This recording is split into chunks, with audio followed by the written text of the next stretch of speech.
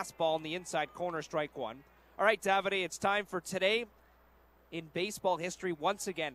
Wrapping it up. Our second topic of the evening. And it's a big one. It is. 0-1. High fly ball hit well to deep left field. This ball is out of here.